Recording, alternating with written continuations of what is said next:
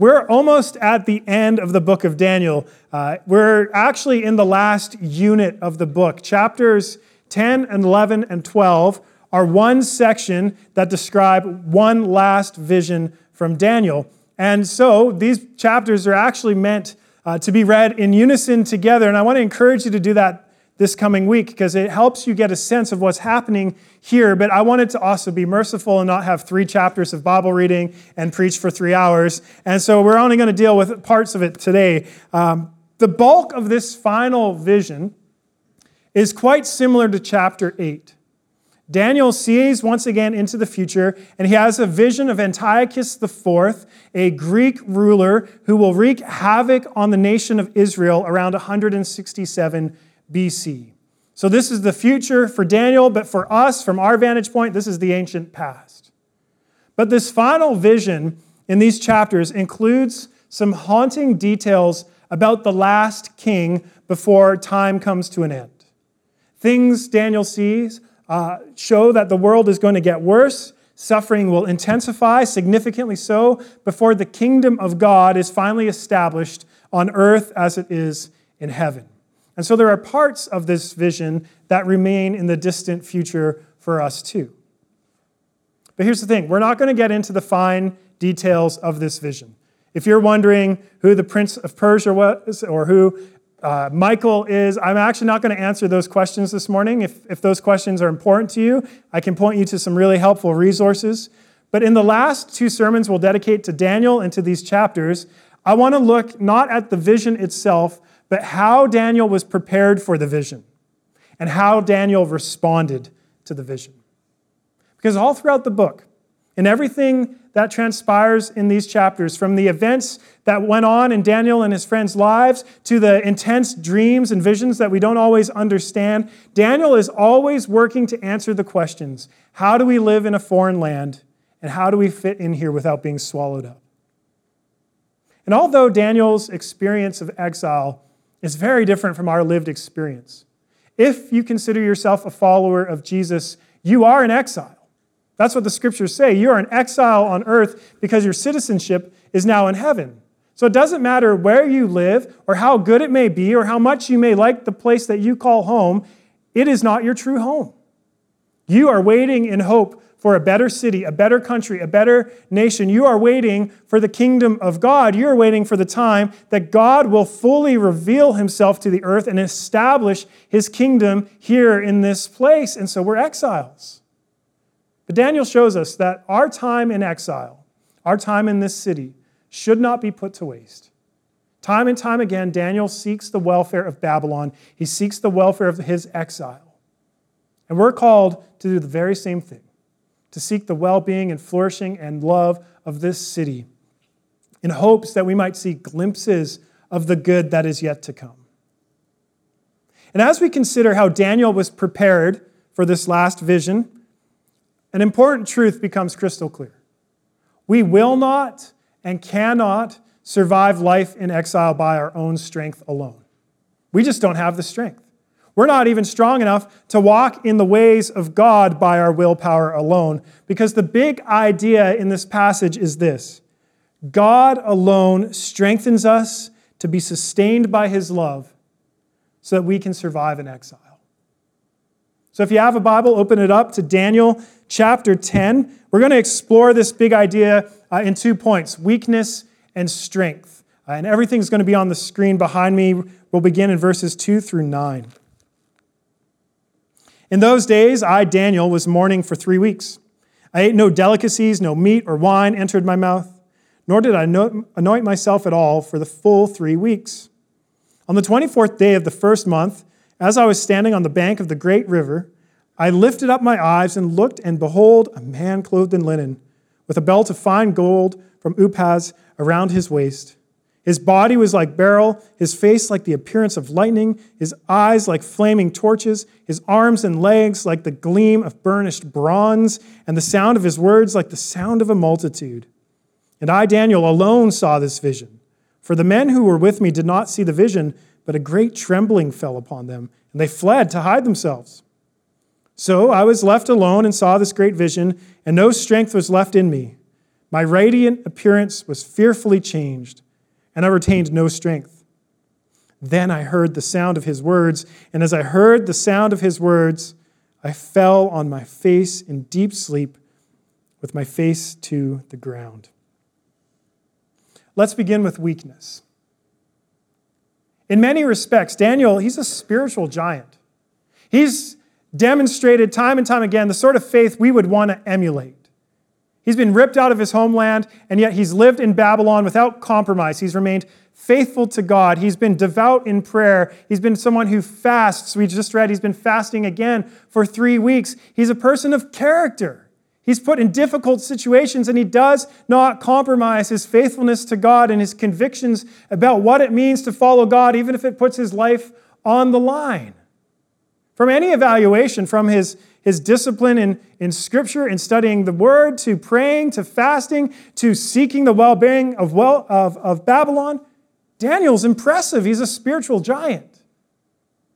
But the moment that the veil between heaven and earth is pulled away, and Daniel's exposed to spiritual realities and truths, he can't even stand on his own 2 feet.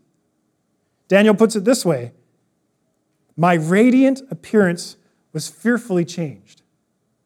It's a little sassy in my opinion, my radiant appearance, but my radiant appearance was fearfully changed. It's literally my splendor was changed to ruin.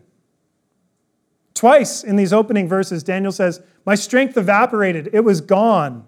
And this angel has a voice that sounds like a multitude. It sounds like a stadium erupting. And when the angel speaks, Daniel is so overwhelmed that he falls into a deep sleep.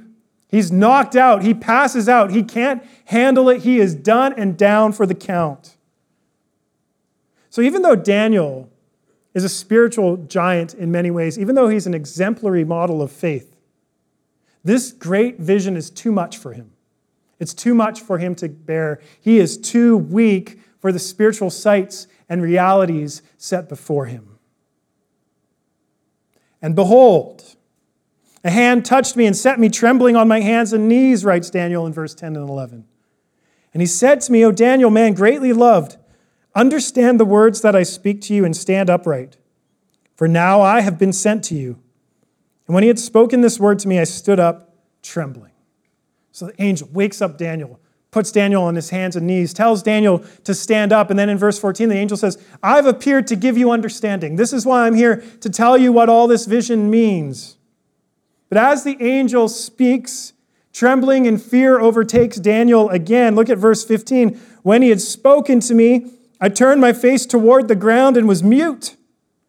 And behold, one in the likeness of the children of man touched my lips. Then I opened my mouth and spoke. And once Daniel can muster up words, what does he say? O my Lord, by reason of the vision, pain has come upon me, and I retain no strength. How can my Lord's servant talk with my Lord? For now no strength remains in me, and no breath is left in me. This is too painful. I don't have the strength. I don't have the breath. There's a cycle here. The angel speaks, Daniel falls asleep. The angel wakes up Daniel and speaks, Daniel goes mute. The angel gives Daniel back his voice. Daniel says, stop, I can't handle it. Daniel's eyes are open to spiritual realities. Daniel sees the truth. He's encountering angelic messengers who are coming to give him understanding about a vision of the end. And it causes Daniel to crumble. It crushes him. What is happening to Daniel? Is it just that he's become frail in his old age? Daniel's probably in his 80s at this point. Or is it just this specific vision has some sort of overwhelming nature to it? Even so, you would think all the fasting and the praying, the devotion to studying Scripture and cultivating character, that all of that would have prepared Daniel for moments like this. Isn't that how it's supposed to work? Daniel is deeply religious, but he can't even handle a religious experience. So what gives? One commentator wrote, the truth is more devastating than we suppose. The truth is more devastating than we suppose. C.S. Lewis wrote a great little short story called The Great Divorce. Is anyone familiar with The Great Divorce? And in this story, he describes people's journey from earth into a heavenly land, and they get on a rickety bus that takes them to heaven, because that's how it actually works.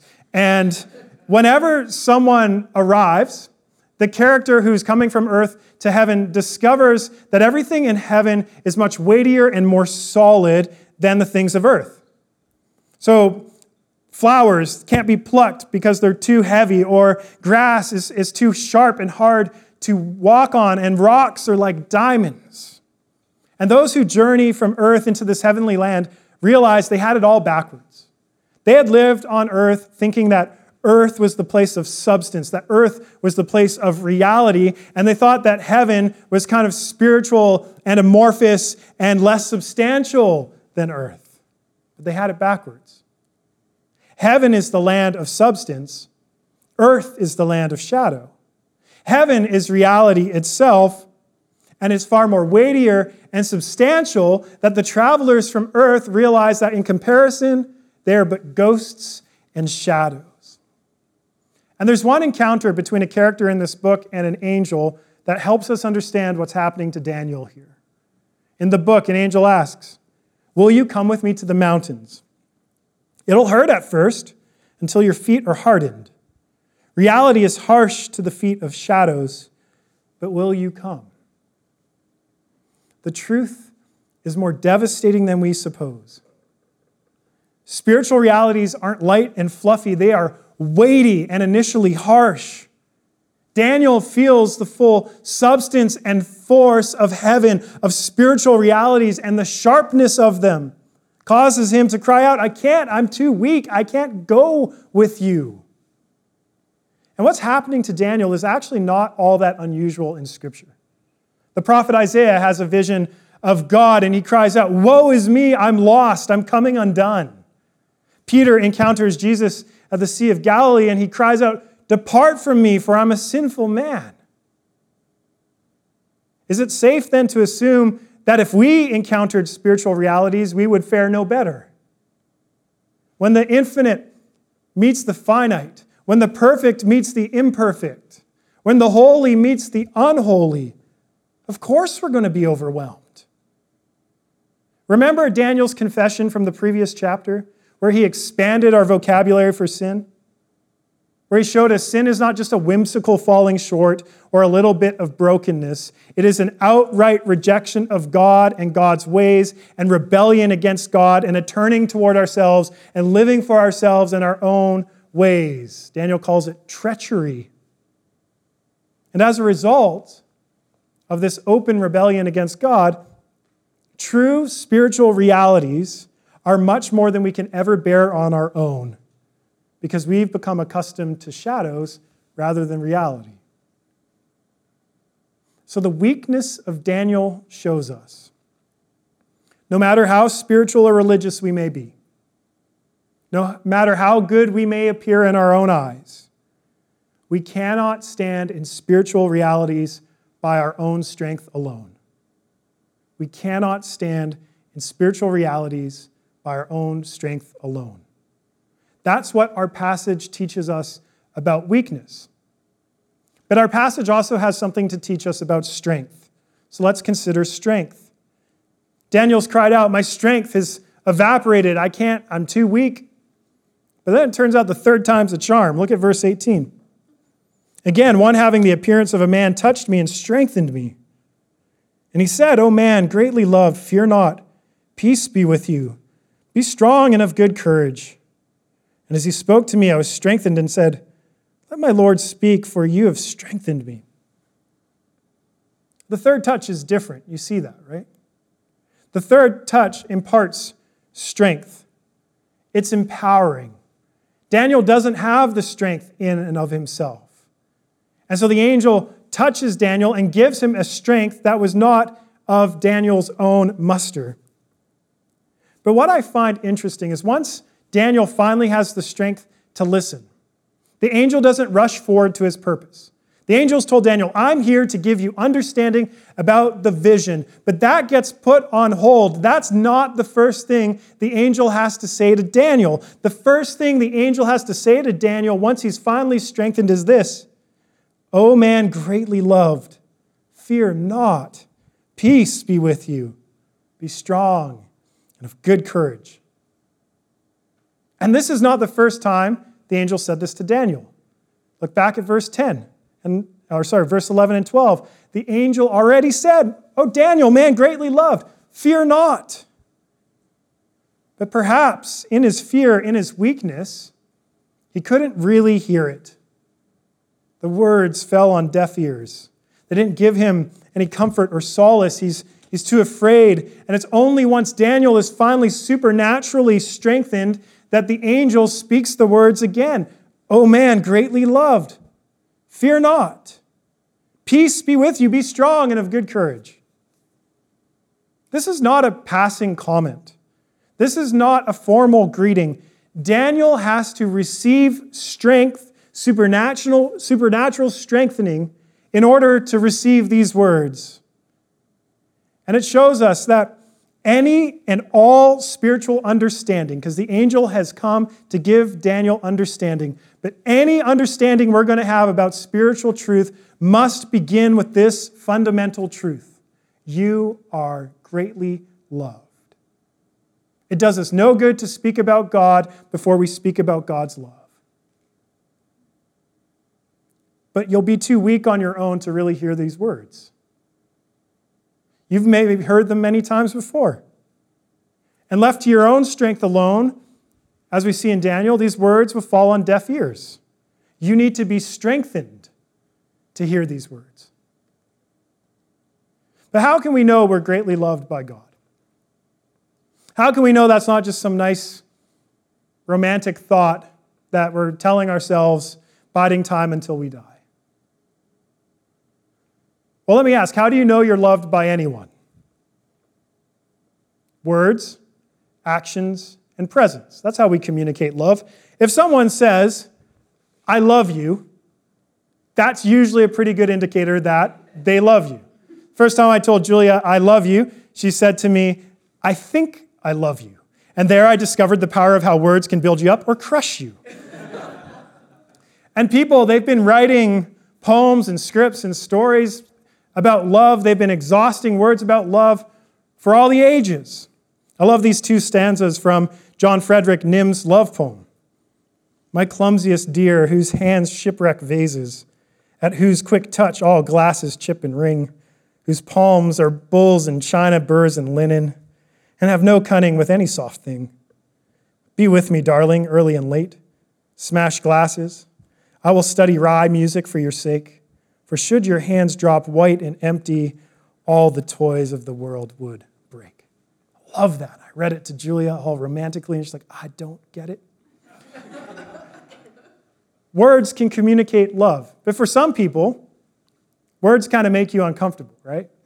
My family, my direct family, is not a words of love kind of family. When someone says, "I love you" in my family, which has happened 3.5 times, everybody gets uncomfortable. Everybody gets awkward. No one knows what to do it. The way that my parents communicate love is like if you've been ribbed or the object of a sarcastic comment, that is a sign that you're loved in my family.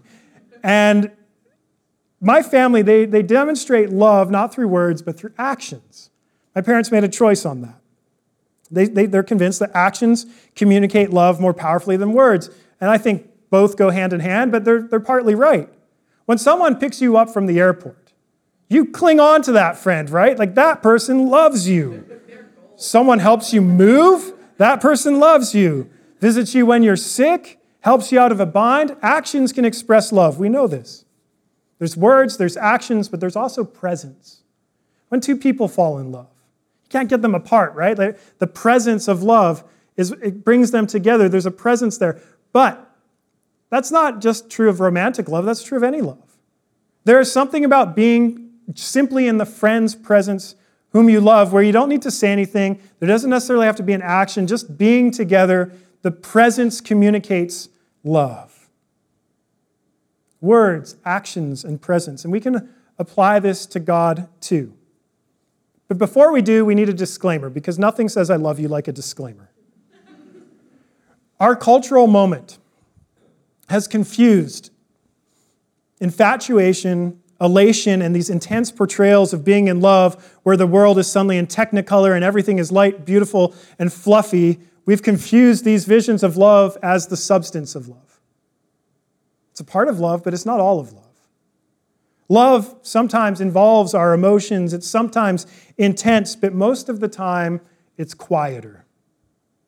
When it comes to God's love, when we speak of God loving us, sometimes God's love is expressive and elated and intense. God rejoices over you with loud singing, says the prophet Zephaniah. As the bride rejoices over the bridegroom, so does your Lord rejoice over you, says the prophet Isaiah. An angel is sent out of the presence of God to Daniel to say, you are greatly loved. Sometimes God's love is expressive and elated and big, but more often than not, it is described in the Scriptures as steadfast. God's love is steady and strong and patient and gentle and often quieter than the big light show. But if we want to know then how God loves us, how we are loved by God, we can look to words, actions, and presence. We can look to God's words, God's actions, and God's presence. Daniel heard the words, "You are greatly loved." That's a pretty clear indicator. But how do we know that's true of us? It doesn't take much work to find profound expressions of God's love for you in the Scriptures. I've already mentioned a few. Here's a few more. I have loved you with an everlasting love. God says that through Jeremiah in chapter 31:3. As high as the heavens are above the earth, so great is his love for those who fear him, writes the psalmist in Psalm 103:11. As Jesus said to John, as the Father has loved me, so have I loved you. John 15:9. We can know we are loved by God by looking to the words of God in Scripture because those words are trustworthy and true. But we can also look to God's actions. The Apostle John says, God is love. Nothing more profound has ever been said about God than that. And so no matter where you go in the Scriptures, it is a story unfolding about God's love for people, for his creation. And sometimes that story involves pain and suffering and tears, but God's love is always quietly at work. Whether you see him creating for the fact of simply sharing his love with creating beings, whether you look at him calling out Abraham and sharing a promise of becoming a nation of people that are known by God and loved by God for the sake of the world. If you look at the Exodus, or even look at obscure things like the prophet Hosea marrying a prostitute to demonstrate that God's love is faithful even when his people are unfaithful. All throughout the Scriptures, you see these examples of God acting in love, but it comes to its ultimate conclusion in the life, death, resurrection of Jesus. As St. John wrote, God so loved the world that he gave his dearly beloved Son.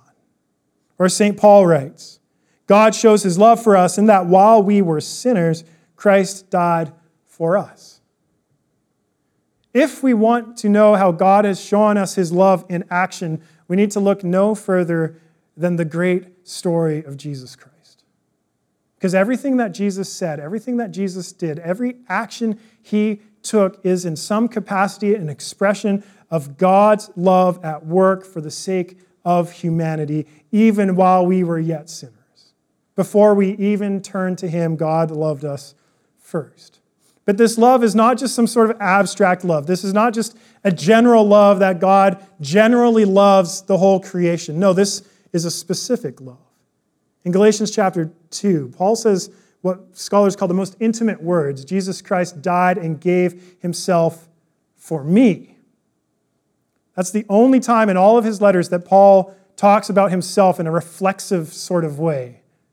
And he wants us to see that, yes, Jesus Christ bore the sins of the whole world on the cross, but he died not just for the whole world, he died for you. Specifically, not generally. So we can look to the words God has spoken. We can look to the great actions of God. But there's the third way we can know God loves us, and that's presence. The reformer John Wesley was relentless about calling people to encounter the presence of God's love. But what drove Wesley to do this was actually his own encounter of God's love. Wesley grew up in a Christian home, from bottle to university. He knew the faith. He went to Oxford. He became a priest. And in 1735, because of his zeal for the gospel, he traveled across the Atlantic to the New World of North America, but it didn't go so well. Wesley went to Georgia and fell in love.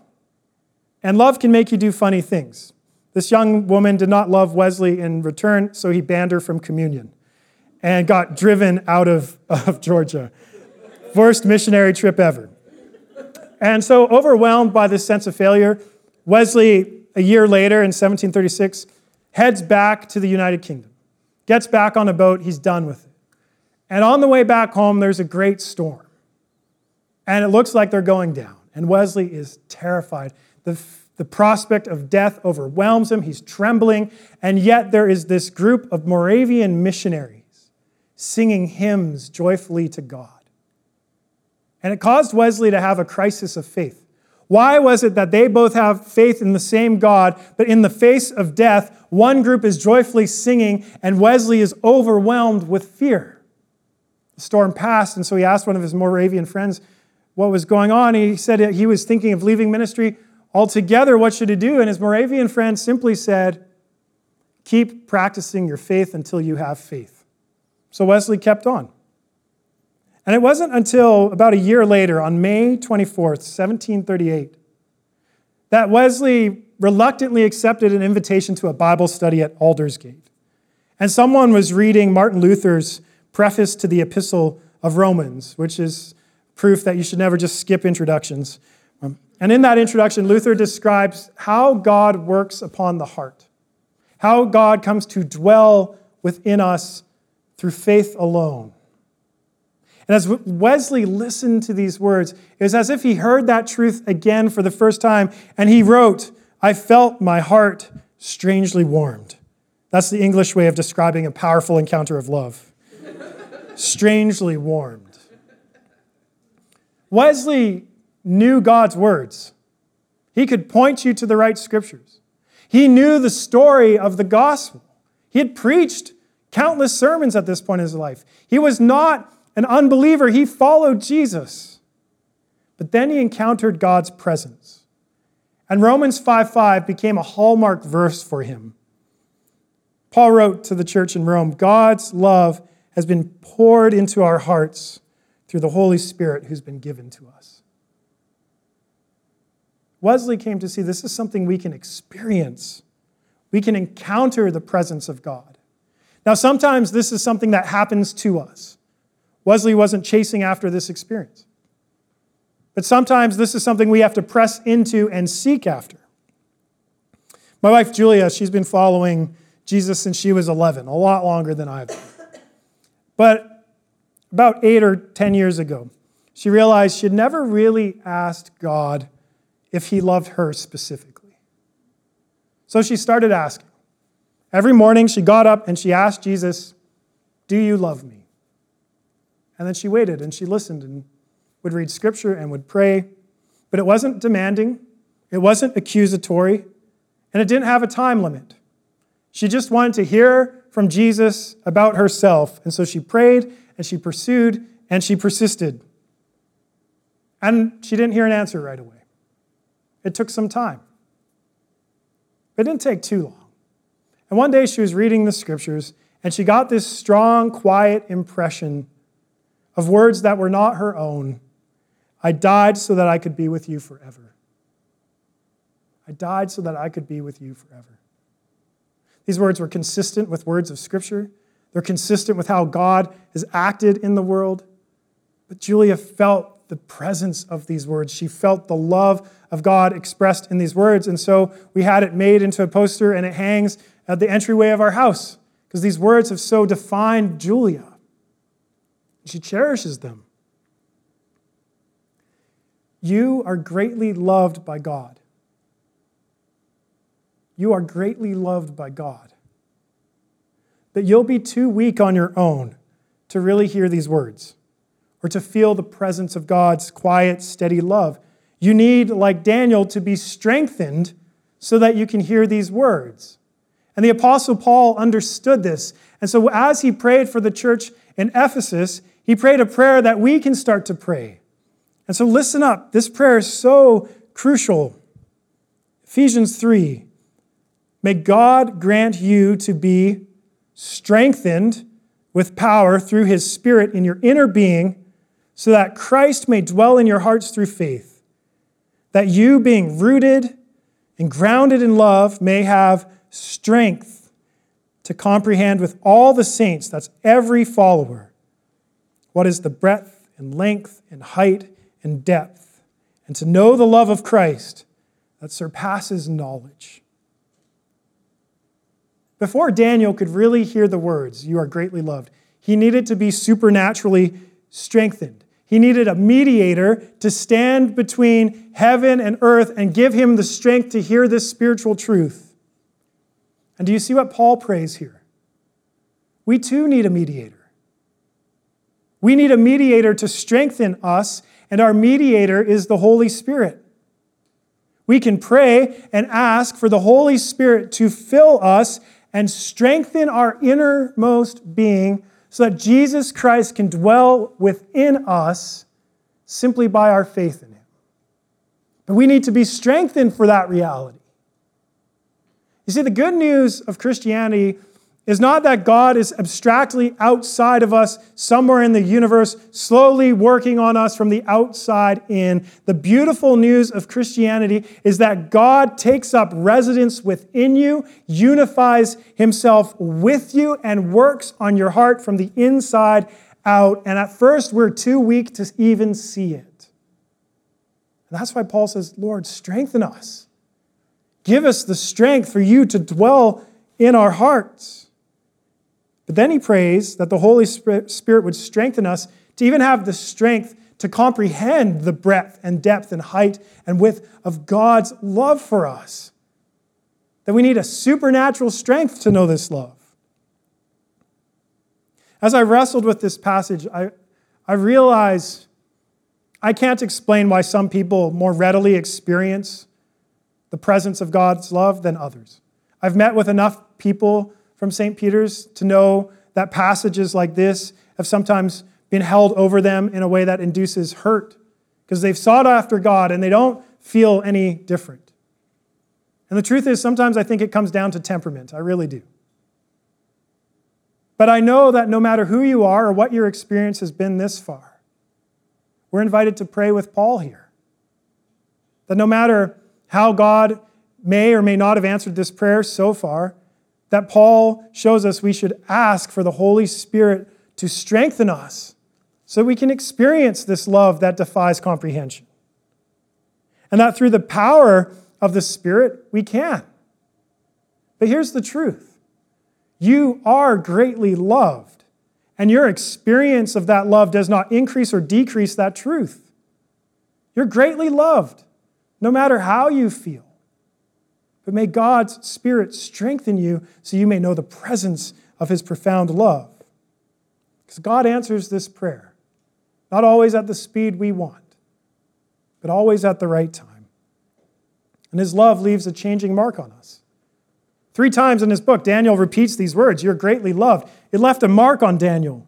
It marked Paul. It marked Wesley. It marked Julia. It's marked people throughout the ages, because when you hear the words of God's love, when you see God's love on display on the cross, and you also know the presence of God's love within you, this love sustains you in your day-to-day life.